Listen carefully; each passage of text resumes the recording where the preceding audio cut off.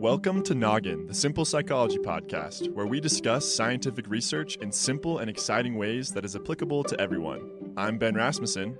And I'm McKay Heaton. And we are your hosts. All right, today to get us started, I'm going to tell a story from high school. This is called the $20 auction story. This is from my high school economics class that taught us an important behavioral economics principle. Our teacher told us that we were going to have an auction. He then pulled out a $20 bill and told us that we were going to bid on it. The $20 would go to the highest bidder. However, the second highest bidder would also have to pay whatever they bid without receiving anything in return. The bidding started out low with people bidding at $1, $2, $3, and the bids continued and the price continued to steadily increase.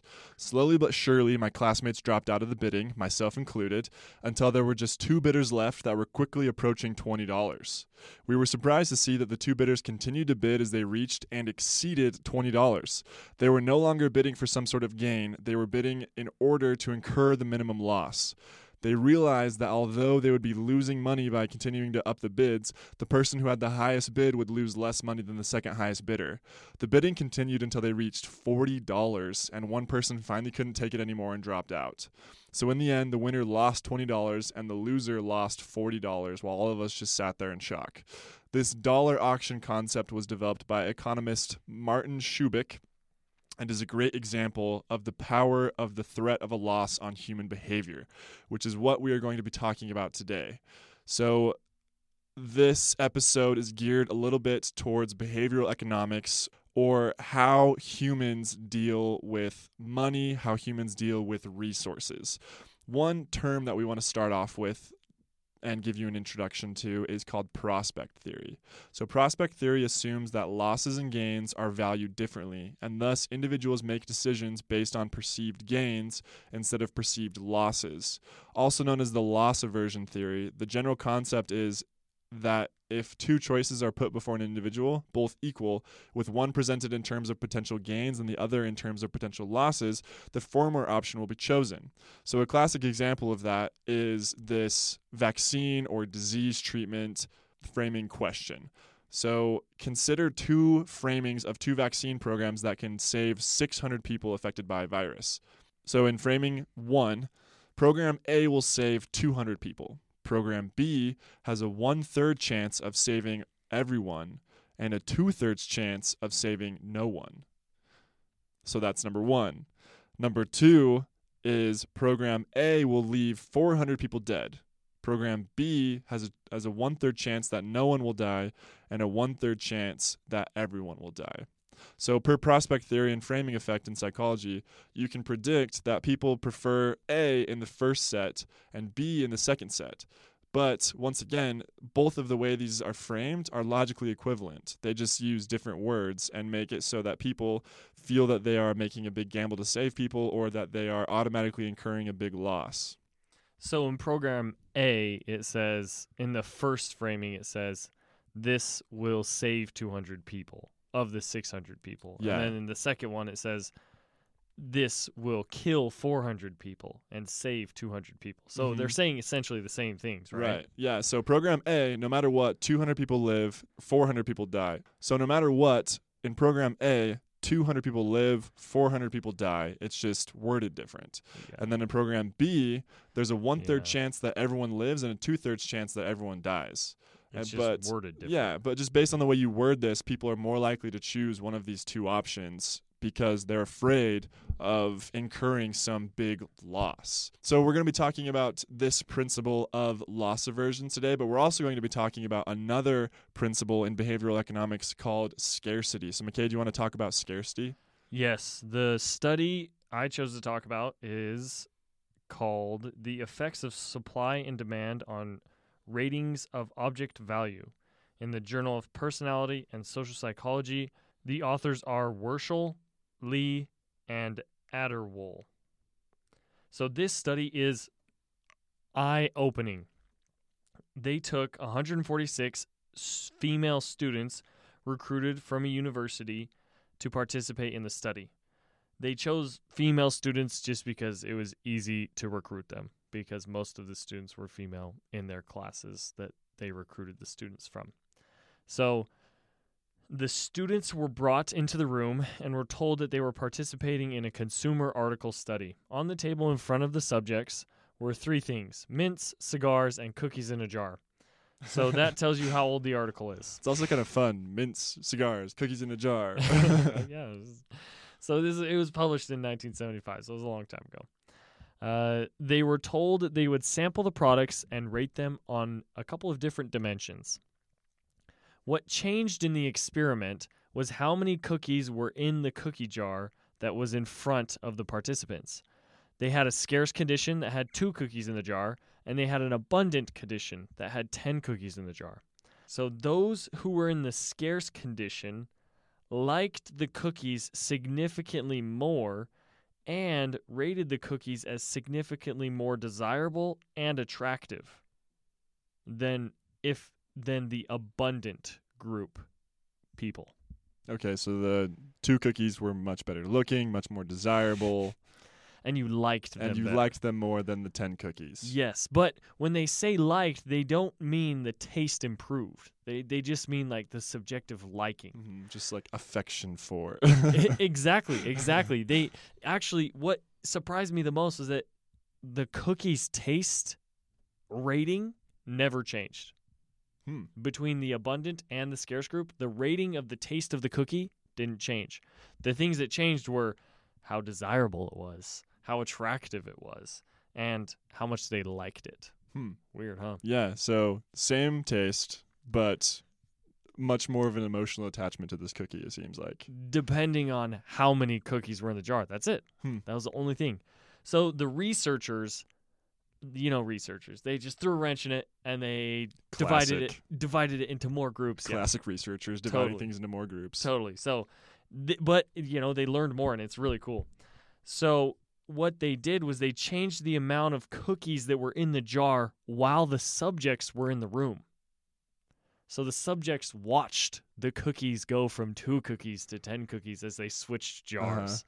So what would happen is the researcher would explain to the subject what was going on, and he would secretly push a button under the desk to signal another researcher to come in and say, hey, and then switch out the jars of the cookies. But he would give, the researcher who interrupted would give different reasons for switching out the jars. This is where it gets interesting. So in one group, the new researcher that came in would say something like, hey, participants ate more cookies than I expected in my room. Can I switch jars with you real quick? And so he would walk into this 10 cookie jar room, interrupt, and switch and put 2 cookies in place of the 10 cookies. Does that make sense? Yeah. So he would do something like that, pull it out, and then the, what the subject is seeing is, oh, people are eating these cookies, Does that make sense? Yeah. There's less now. There was more. There's less now. Right. Yeah. So the researcher, there's 10 cookies. Then some researcher comes in and says, "Oh man, too many people ate these cookies. I need to switch." And then gives them a jar with 2 cookies. And the participants thinking, "Oh man, these cookies must be a hot commodity." I mean, we're inferring that we're thinking that they're thinking that. Right. Who knows? So there was another group that the experimenter also interrupted, but instead of saying like, people ate all these cookies and I need to switch you, it was just like, hey, our cookie jars got switched by accident. I need mine back. And then he would switch them. So it would go from 10 to 2 cookies, and then they would see what would happen in the difference. Does that make sense? Yeah. So they did this, and then they also did it in reverse. So they took the 2 cookie jar and replaced it with the 10 cookie jar. So they made they divided it into all of those groups. And in when they replaced the 2 cookies with 10 cookies, they also gave 2 different excuses for switching the jar. Probably was it a neutral excuse and something along the lines of like, hey, I had extra cookies in because no one wanted them. Here, you can have these extra cookies. Yes, those are the 2 groups. People didn't eat as many as I thought they would. Here, you can have mine. And the other one was, hey, there's an accident. I need my jar back. Okay, that makes sense. So they did it in both of those ways. And so the conclusion that they came to was when the researcher who interrupted came in with 2 cookies in his jar and said everyone was eating his cookies and replaced the 10 cookie jar in front of the subject, the cookies were rated as significantly more liked, desirable, and attractive. And they were actually also thought to cost more than the other cookies, where the researcher said there was just an accident and switched the jars. Wait, so just by the researcher coming in and saying, hey, I need more cookies because everyone ate too many, participants thought that these cookies were worth more monetarily? Yes, as well as they liked and desired them. Wow.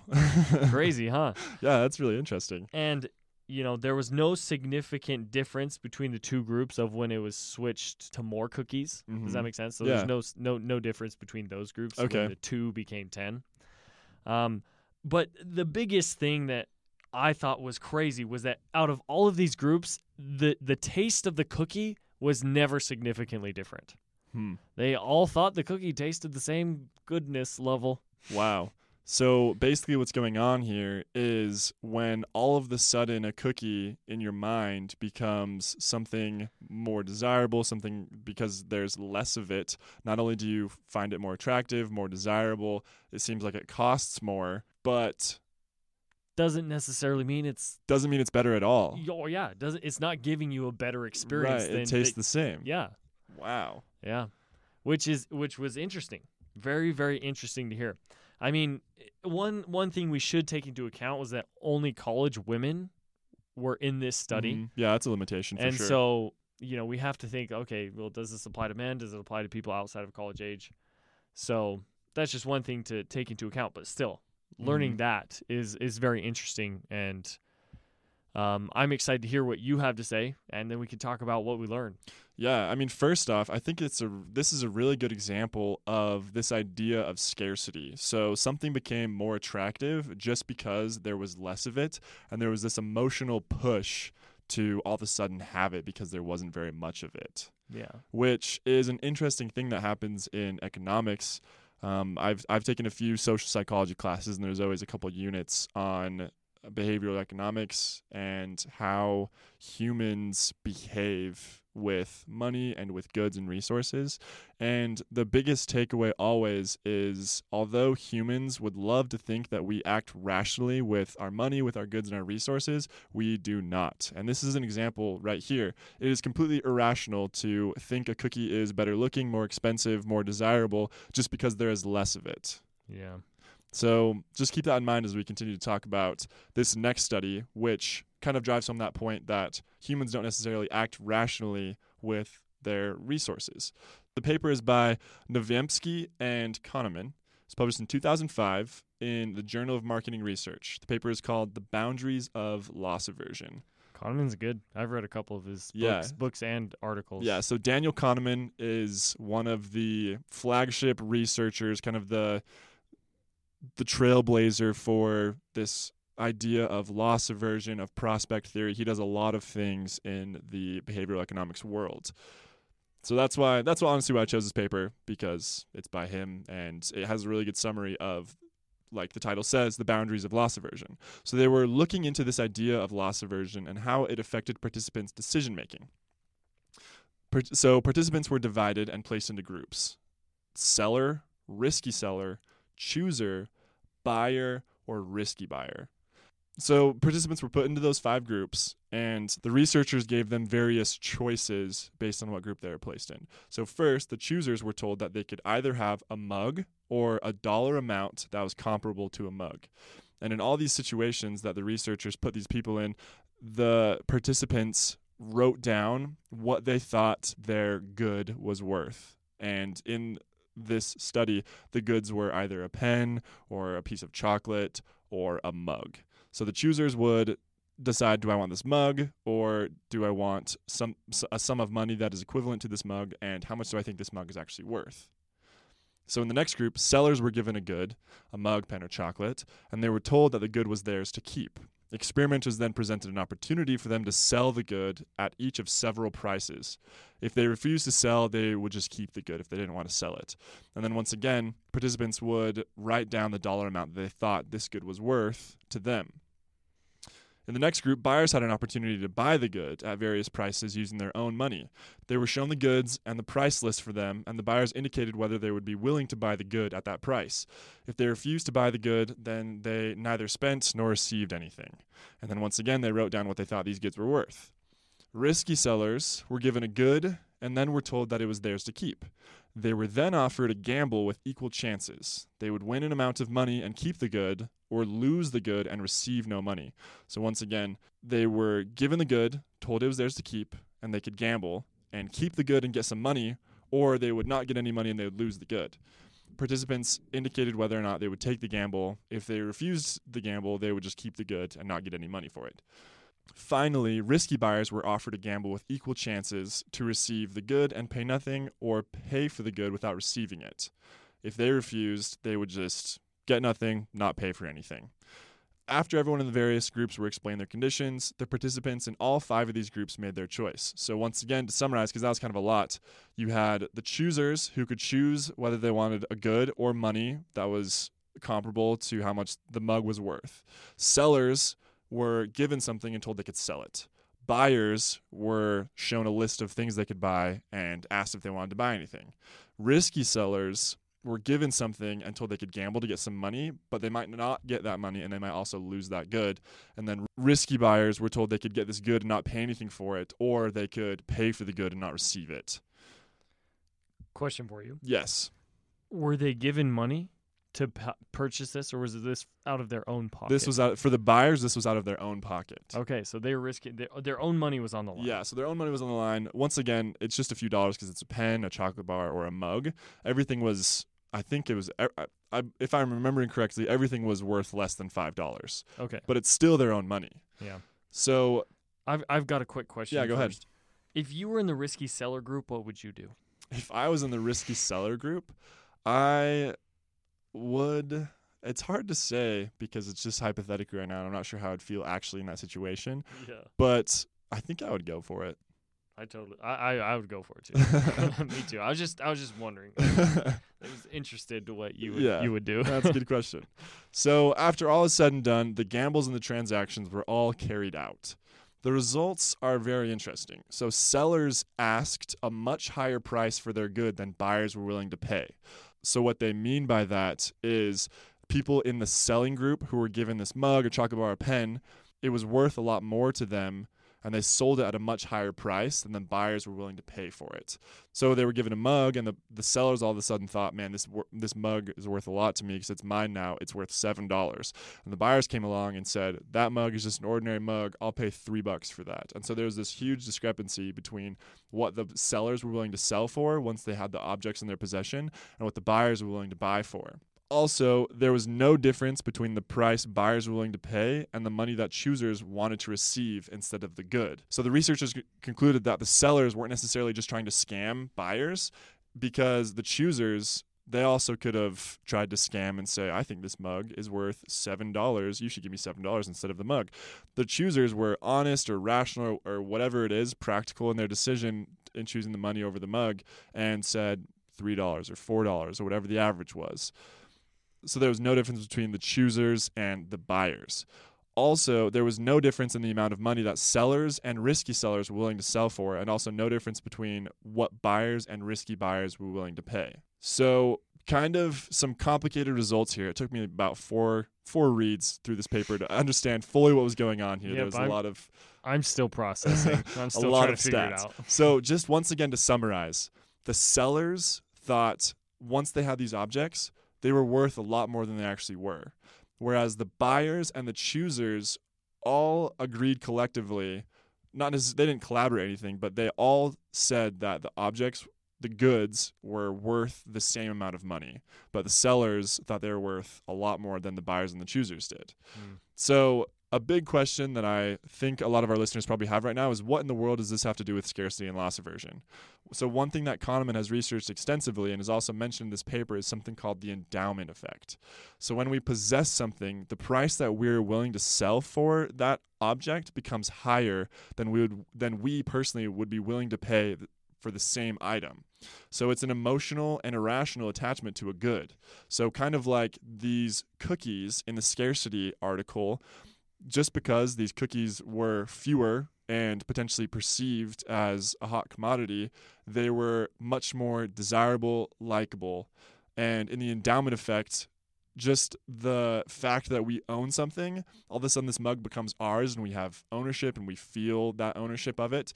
It becomes worth a lot more in a dollar amount than someone who's just looking at mugs on the store shelf. That's very interesting. The endowment effect. I like that. I like the phrases. I've never heard that, and I've never really thought about, oh, this is mine, so it's more money. But it totally is. Yeah. I tried to sell my car, didn't work because I was like, my car's worth more than that, and no one wanted to pay it. Uh-huh. Then my little brother also selling a Jeep that him and my dad bought, built, and rebuilt and made it super nice, trying to sell it for this much money, like super high, and now they're selling it for like $6,000 less because no one wants to buy it. Yeah.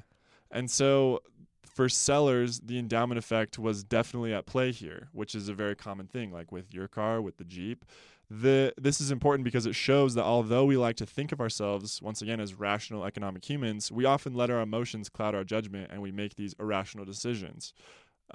So with your dad and your brother, for example, they've put a lot of work into this Jeep. And so there's this emotional attachment to it. And there's also just the endowment effect, this idea that I possess this and therefore it is worth more than if someone else were to possess it. I'm not willing to sell it for this price because I feel this emotional attachment to it.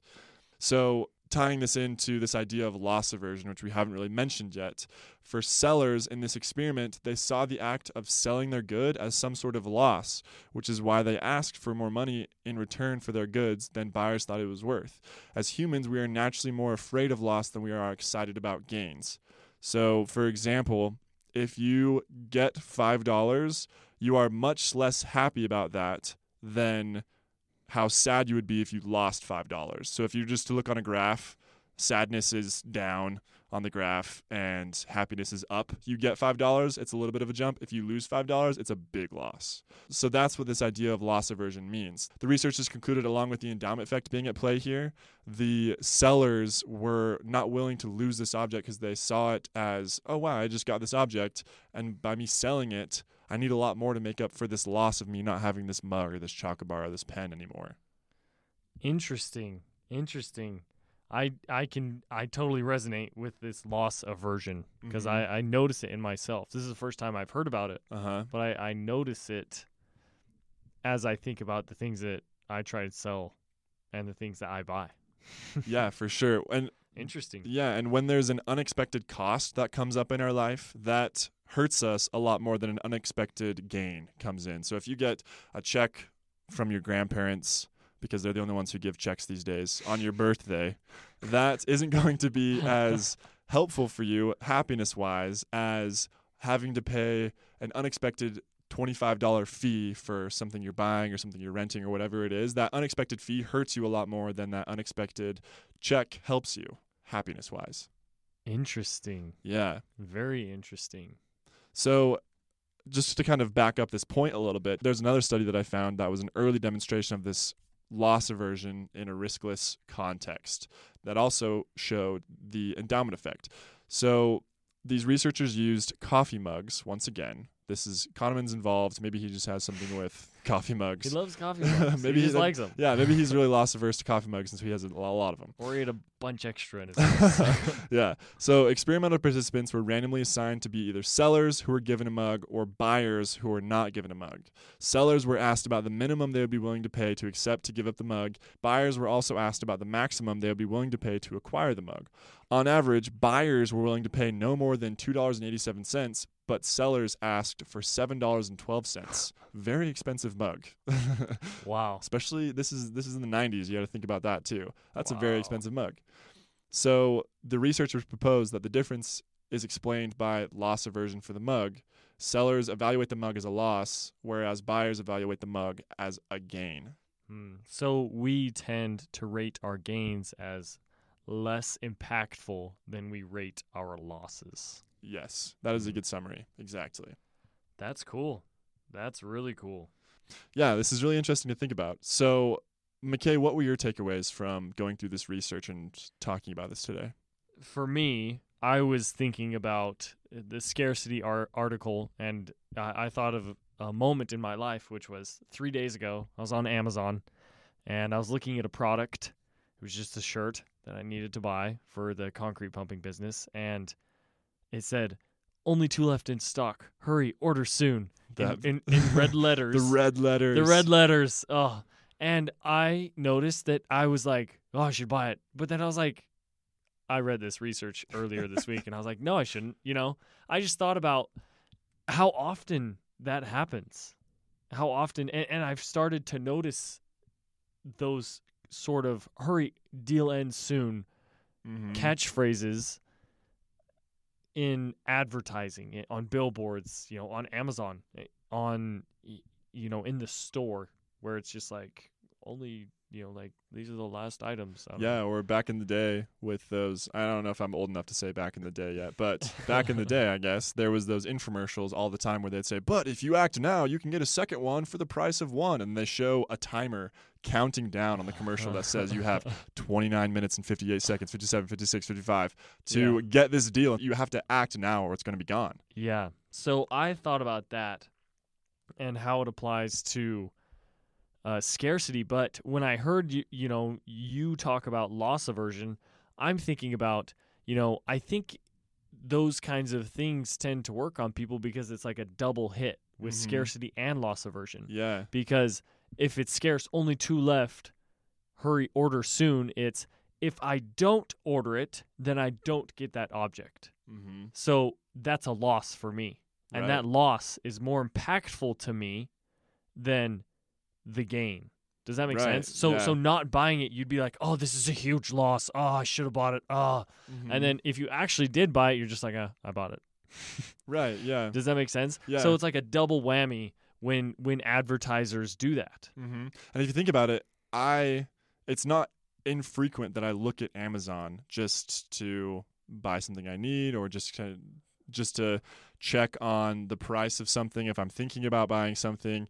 And I don't necessarily see any given product, and by me not having it, I don't incur that as a loss. But by framing it as something that is scarce, people will take that as all of a sudden it's something that I need to have, and me not getting that is all of a sudden a loss, when you didn't lose anything really. You just don't have an object that you originally did not have. You don't have an object you never had. Yeah, exactly. And so that's what I learned today, and I'm going to definitely think more about my thoughts and emotions as I shop, and not even as I shop, but as I'm advertised to. I'm going to think about, okay, do I really need this object? What is the face value of this object? What is it actually worth? What do I feel like it's worth? What are they asking for? I'm going to think about it a little bit more. I'm not going to go crazy thinking about it, but I'm just going to notice it a little bit more. Yeah, it's just something to think about as you're kind of browsing the internet, the shopping world, or driving on the freeway and seeing a billboard, whatever it is. It's just something to think about. And I had a similar takeaway. When you are feeling pressure to buy something or to make a purchase because it is portrayed as being scarce, question whether this item is actually scarce. So if there's 2 cookies left in a jar, think to yourself, are these the last 2 cookies on earth, or can I get more cookies somewhere?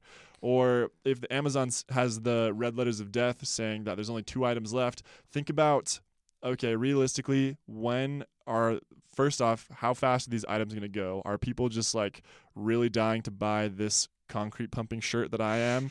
Or are they going to be back in stock soon? / are they not actually going to be out of stock that soon? Do I have more time? So you can save yourself the regret of making a hasty purchase that you later regret if you're willing to just kind of step back and say, okay, is this actually scarce, or do I have more time to think about this and look elsewhere? Yeah. People were definitely buying out those concrete pumping shirts. Just kidding. So another thing that I thought of is try to put your purchases and potential economic losses in a more emotionally manageable context. In life, there are a lot of unexpected costs that arise, and they can weigh us down and give us anxiety if we were just to expect these unexpected financial things to come up, we wouldn't be so weighed down by the losses. So one example I thought of, this is a personal example for me, anytime something wrong happens with my car, it is a huge loss for me. So I go to get my oil changed, and part of me doesn't even want them to do their complimentary inspection because I'm just thinking of the hundreds of dollars of repairs they're going to find that I'm going to need to make. And that is something that really bothers me every time I go to take my car in. And when I'm driving, there's honestly a part of me that's just kind of like, keep chugging, don't break down, please. But if you think about this in a gains mindset and in a loss aversion mindset, by me investing $400 or $600, however much it is, in brakes, for example, I am saving myself thousands of dollars in the hospital bills I would have to spend if my brakes went out while I was driving on the freeway and I got into an accident. So think there's plenty of ways that you can frame these unexpected fees, unexpected costs in a gains mindset by framing it as an investment. So I'm investing $400 in my car by getting new brakes so that when I'm driving, my brakes don't go out and I don't end up in the hospital with way more bills than I would have if I would have just bought the brakes. I love that, Ben. That's good advice. I'm going to try and do that this week.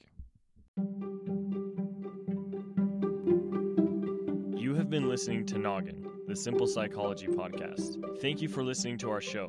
We really appreciate it. We have shared with you only a few articles of the thousands that have been published on this subject. Though we wish we could go more in depth, we hope you've enjoyed our introduction and interpretation of this topic. We don't claim to know everything, but we have shared with you our takeaways from reading this research. I'm McKay. And I'm Ben. And we hope you have a great rest of your day.